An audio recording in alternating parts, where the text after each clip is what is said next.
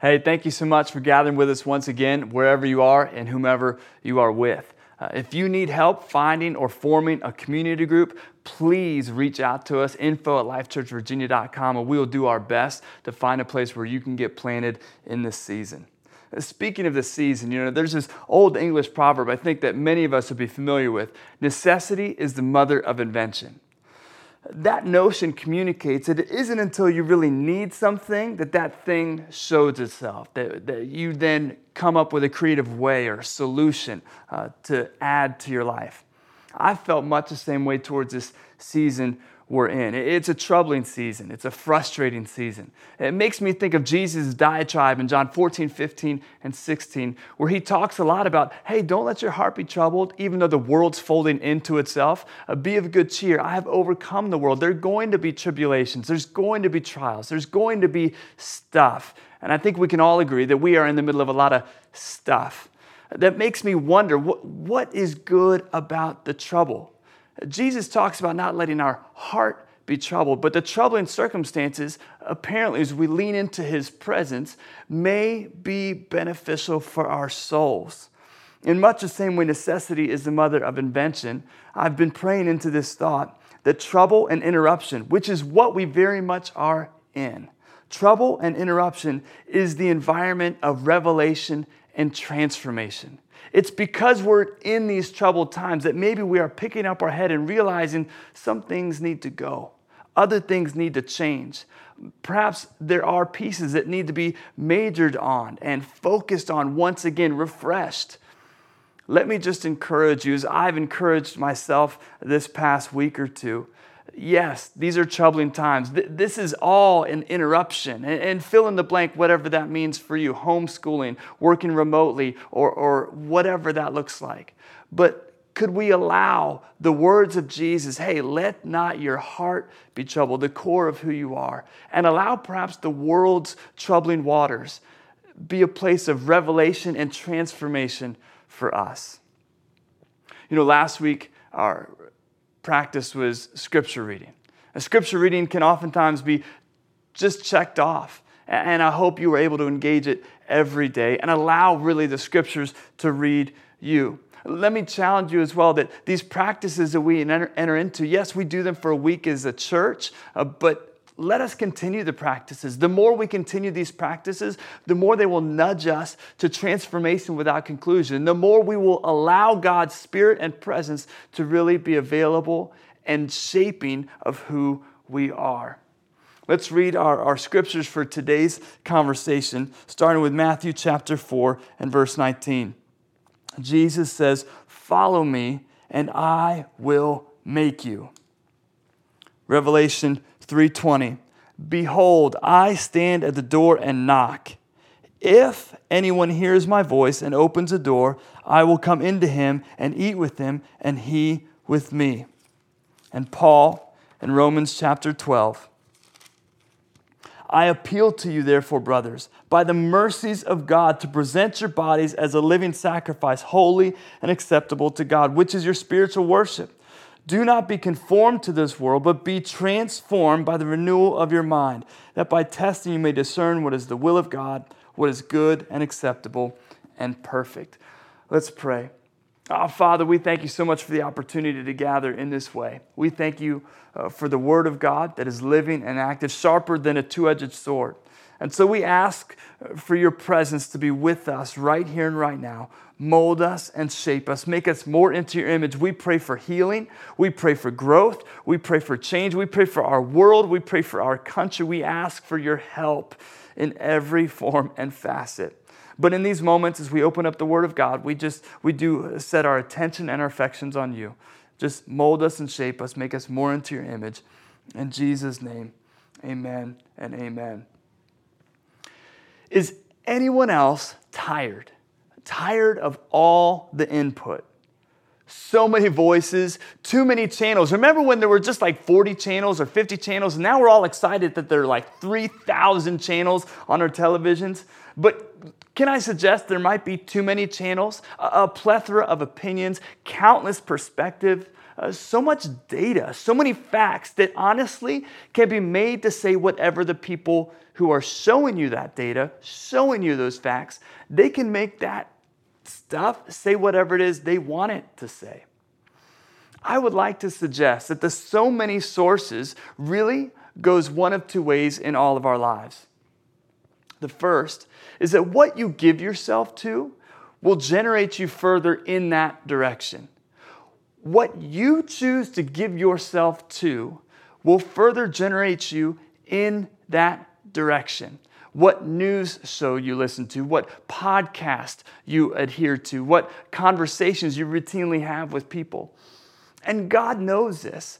He knows that we are worshipers. And if you think that worship is just confined to a time when you're singing praise and there's a song, you're wrong. Worship is about what you're giving your affection to, what you're giving your time to, your focus to. This is why when God gives the 10 Commandments, which again are not rules and regulations that we have to follow, but rules and offerings that if we follow them, we will find ourselves moving from bondage to breakthrough and freedom. The first 2 of the 10 Commandments are all about your worship. Don't have any other gods but me. Don't have any idols that you worship. And maybe you don't struggle with wooden idols at home, but the fact of the matter is we have idols in all of our lives, what we give our time, attention, and affections to. This is one of the largest idols in my life. I struggle daily with how much time and affection I give my phone. It used to be the first thing I looked at. It was on my nightstand. And I realized, you know what? That might not be very healthy. So I moved it across the room. Then it was like the second thing that I would look to every morning. So now I keep it downstairs because I turn to it. I start my day with it. I end my day with it. Church, can we really be challenged to focus on what it is, just at least be aware of what it is we are giving ourselves to, because those things are generating us further in that singular direction. Number 2, speaking of many sources, the volume of everything makes nothing comprehensible. Are you with me? When everything is loud, it's hard to hear anything.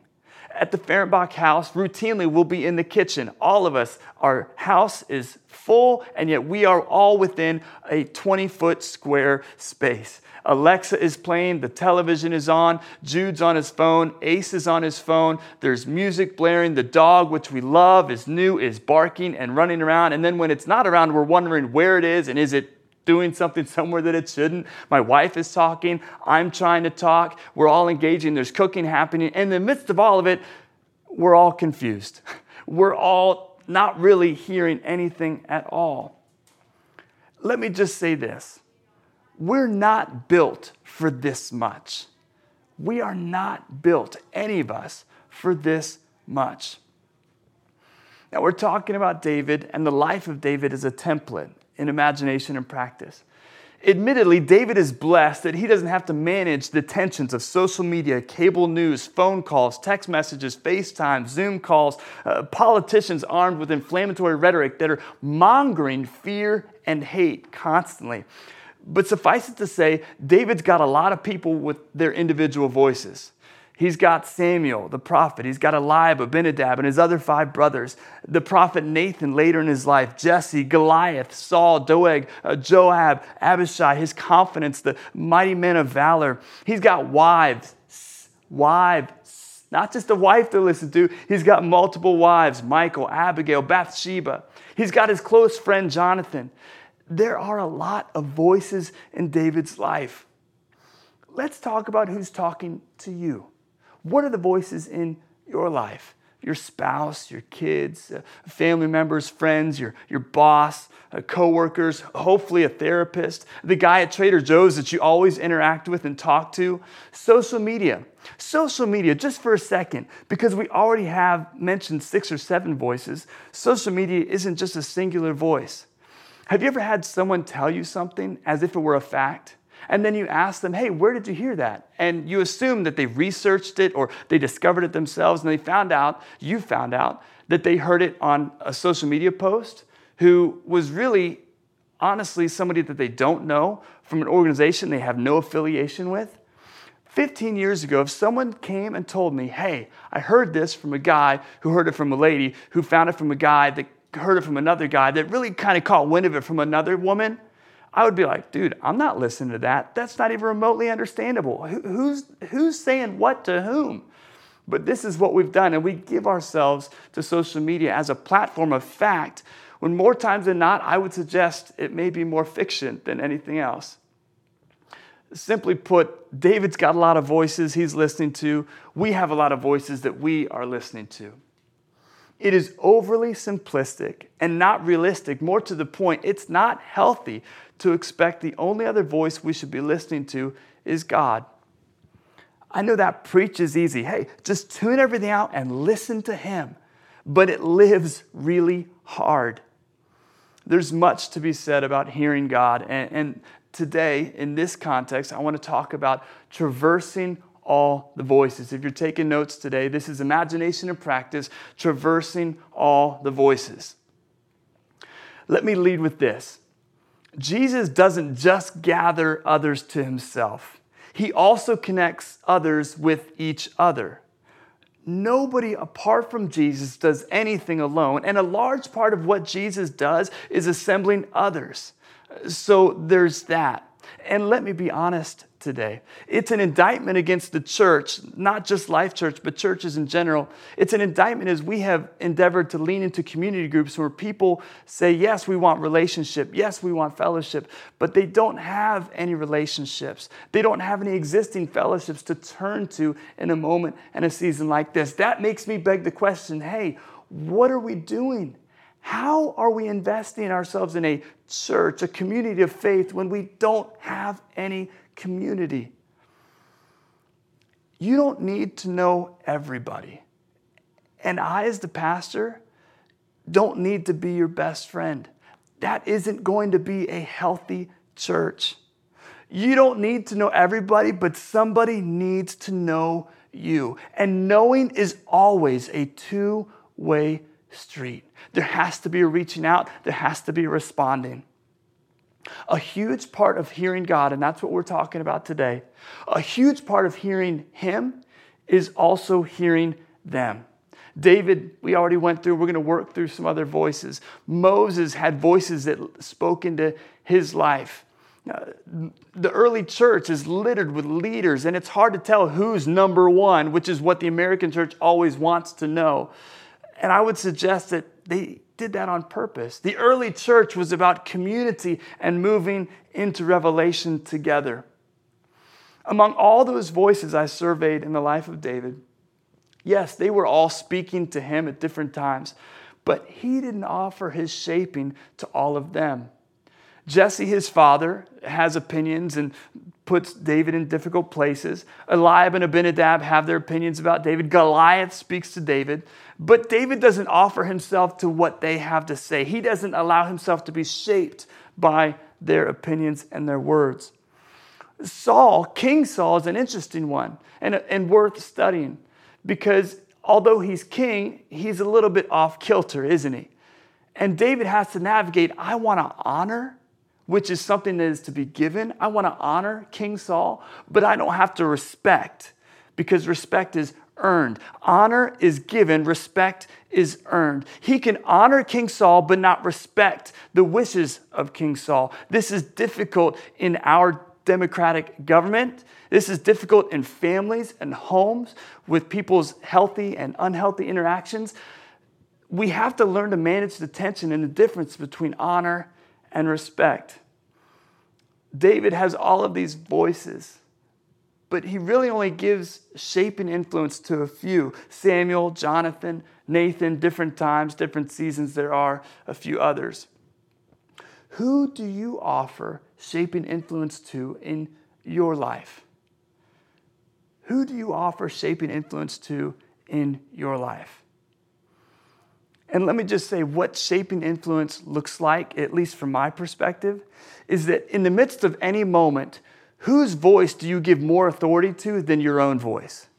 Who can say yes to your no and no to your yes, and you listen to them? Church, that means you have given that person shaping influence.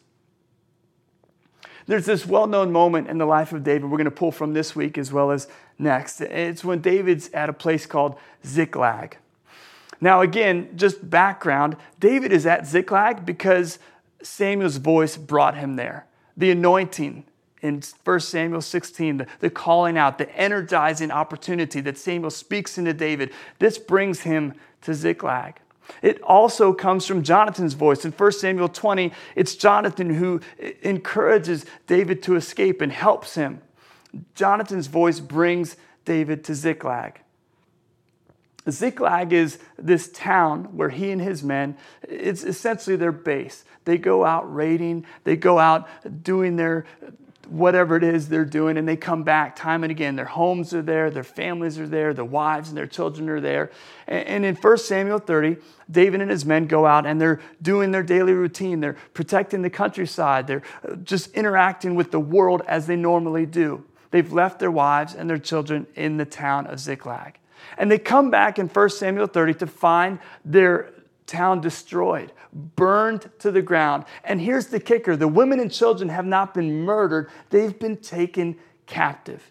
To be murdered is one thing.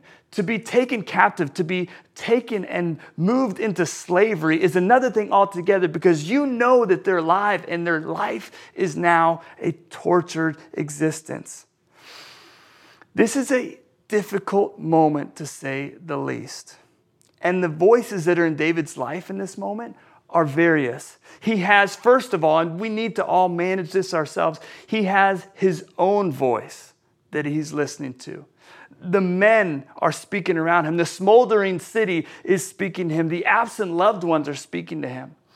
And if you're wondering, Christoph, how does a smoldering city have a voice? How do absent loved ones have a voice? Have you ever had a car break down and it's sitting in your front driveway? Have you ever had that thing in your house that you knew needed to be fixed? Did you have that nagging injury? Those things that just speak to you again and again and again, that wear and tear, that don't just have white noise in your life, but painfully enter your thought process over and over again. Those are voices. The point is, there's a lot going on in the moment. And in 1 Samuel 30, it says, David was greatly distressed, verse 6.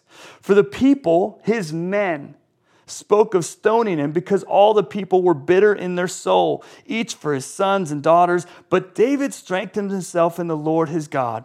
And David said to Abiathar the priest, the son of Ahimelech, bring me the ephod. So Abiathar brought the ephod to David, and David inquired of the Lord, shall I pursue after this band? Shall I overtake them? He, God, answered him, pursue, for you shall surely overtake and shall surely rescue. David has all of these voices, and he chooses to lament, which we'll speak to next week, and he chooses to pray. Humans are largely creatures of habit and action. We don't take time. We don't make time to pray. We don't sit in a manufactured space to seek. That's too passive for us, particularly as Americans. We got to move, we got to do, we got to conquer, we have to buy, we have to sell, we have to take ground. We have to do things. Now, I'm not saying that those actions are wrong. I'm simply suggesting that as we look at the life of David, we would do well to learn prayer as a starting point. Prayer as a midpoint, prayer as an every point, instead of always as an exasperated last-ditch wild card swipe at the heavens, hoping for something to just happen. In Philippians 4:6 says, be anxious for nothing, but in everything by prayer and supplication, let your requests be made known to God. In Matthew chapter 6, Jesus himself says, hey, seek ye first the kingdom of God and his righteousness, and all these things shall be added unto you. Don't worry about tomorrow, he says. Jesus himself was a man of prayer, continuously escaping, getting away to seek the Father. Furthermore, and again, talking about lives that are interrupted and troubled, when life gets loud and confusing, let's just all agree, life doesn't have to get loud and confusing. Life often is loud and confusing. We have to stop imagining we'll be able to hear God clearly in the cauldron moments when we don't listen for him in the quiet. David developed a character as he was a shepherd to interact with, to worship, to pray. And he references that throughout his life. And he continues to enter into that character of prayer and asking and interacting with God throughout his days. I want to work through these verses that I just read and talk about the practicalities of what prayer is. So, 1 Samuel 30, verse 6. David was greatly distressed of the people, spoke of stoning him because all the people were bitter in soul, each for his sons and daughters. Prayer works in every season of life. Whether David was shepherding, whether David was kinging, which is a new verb, whether David was trying to figure out what the next step is after his wives and his children were taken and people want to murder him, David knows that prayer is available. No matter what season of life you're in, you could be on a hilltop or in the valley or somewhere in between. Even, may I suggest, in a pandemic, even in an election season, prayer works in every season of life. He goes on, but David, prayer is often disruptive. But is a coordinating conjunction. It connects two phrases, but I would like to suggest that it's a discoordinating conjunction. He has these circumstances going on. He was distressed. People wanted to murder him. They were bitter in their souls. He was bitter in his soul. But prayer is often disruptive. It's not what you feel like doing. It's not maybe what you want to do. Prayer is often disruptive. But David strengthened himself in the Lord his God. Thirdly, prayer necessitates a personal fastening to God. That word encouraged, actually, and strengthened comes from the original language kozak, which means to grab hold of. We think too often of strengthened and encouraged, these words of people coming from the outside or doing something. It just means you're grabbing hold for dear life. David didn't wait for someone else to come to him. David understood, I have to go to God. Please hear me. It's not because we're making the first move. We are responding to God's present availability. But David strengthened himself in the Lord. Prayer necessitates a personal fastening to God. Rather than fastening to fear, fastening to worry, fastening to concern, we fasten to so many other things. We would be well served to be like David and understand that prayer necessitates our personal fastening to God. Nobody else can do it for us. Your parents can't do it for you. Your pastor can't do it for you. Your group leader can't do it for you. Prayer necessitates that you personally fasten to God. But David strengthened himself in the Lord his God. Verse 7, and David said to Abiathar the priest, the son of Ahimelech, bring me the ephod. Prayer uses only a manufactured space. David asks for the ephod, which brings him into an opportunity, into a moment, even in the midst of the surrounding circumstances. It brings him into another space. It's an article that helps him refocus. Prayer uses only a manufactured space. I'm not suggesting you have to be in a place or building. All I'm suggesting is that you have to manufacture something, some place, some circumstance where you can move out of where you are and then position yourself to be available to God's presence. Sometimes it'll be easier than others. Sometimes it'll be more difficult. Sometimes it'll feel right. Sometimes it'll feel difficult. It'll feel bad. But prayer necessitates that we manufacture a space. He gets the ephod, and David inquired of the Lord, shall I pursue after this band? Shall I overtake them? He, God, answered them, pursue. Prayer requires both an ask and a listen. Not just a laundry list and go about our day. An ask and a listen. And if you're like me, you would read a scripture passage like that and you're frustrated, like, man, if God answered me right away, I'd pray all the time. Remember, David has fashioned a character, a personality around the presence of God, being available and aware of him. I would suggest that God, who is Emmanuel, with us, is with you right now. He's with me.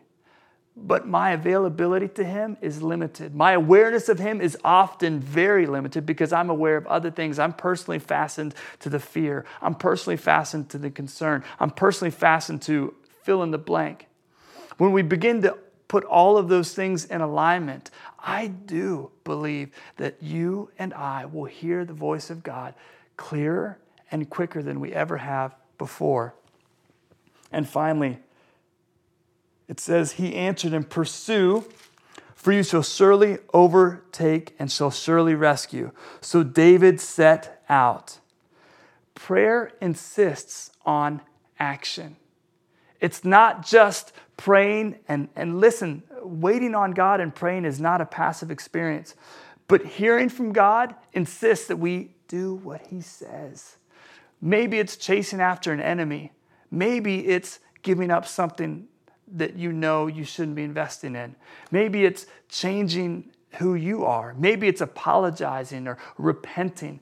But when we pray, it insists that there's going to be some follow through on what God speaks to us.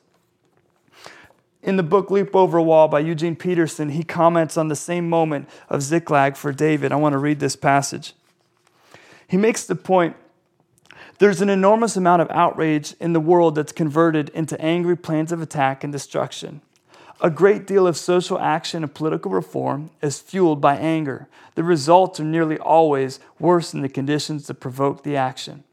If we're going to do something about what's wrong with the world, the spectrum of wrongs stretches from marital fights to world wars, from disobedient children to destruction of the rainforests. We have to acquire a better base to work from than our anger.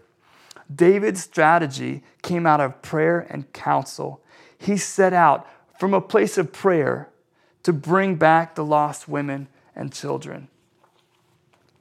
Imagine, Jesus' example of being a man of prayer was less for us to see and more showing us a way that we ourselves can actually be.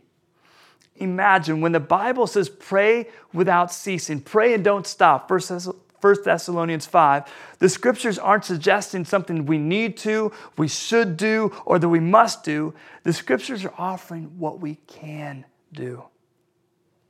As opportunity today, I want to make a differentiation. I want to ask a question and then offer a consideration. To those who are listening to me and you're saying, hey, I'm just not good at praying. I don't like to pray. Let me adjust your ability and your affinity because I would disagree with you and say that you are extremely good at praying and you do it all of the time. When you think only about and pray into the future, it's called worrying. That's prayer. When you think about and pray into only what has gone on in your past, it's called regret. And you're really good at that. When we invest to hear the voice of God and seek counsel for how we are to live our lives in the here and now, that is prayer. What do you do more? Worry, regret, or pray? They're all meditating, but from very different perspectives and vantage points and vectors. Most humans, here's my consideration, most humans have a sliding scale ranging from prayer to action. Meaning, some would just only pray but never do something. Others always do something but never pray. And there's a spectrum all throughout. Consider where you are on that spectrum and endeavor to move a bit this week. Maybe you're a do everything but never pray. Hey, how about we dial in a couple times of prayer this week? Maybe you're a pray all the time but never do anything with it. Never interact with anybody in love and mercy. Just pray, pray, pray, pray, and never give anything of yourself. Just let's move a little bit on that spectrum this week. If you haven't figured out, the practice for this week is prayer and meditation. And let me challenge you, church. Do what works for you. Just because those people pray that way and some go into a prayer closet and some do it this way and some do it that way, do what works for you. Some years ago, I started praying on my phone. I made a contact for Jesus. His number is 777-777-7777. He's never texted me back. That might be a little bit creepy, but it gives me a place to go to. I interact with my phone, as I mentioned earlier, a lot, and I'm trying to redeem some of that interaction. But it gives me a place to pray. Just like I text and have conversations with people, I want to text and have conversations with God. It also gives me a place to look back and see how he's answered prayers, how he's challenged me. It reminds me what he's spoken to my heart. The point is, pray in a way that works for you. Let me leave you with this benediction. May we traverse all these voices mingled in trials and tribulations with our God who wants to be with us. May we be people of prayer and action. And may we remember that with Jesus, it only gets better.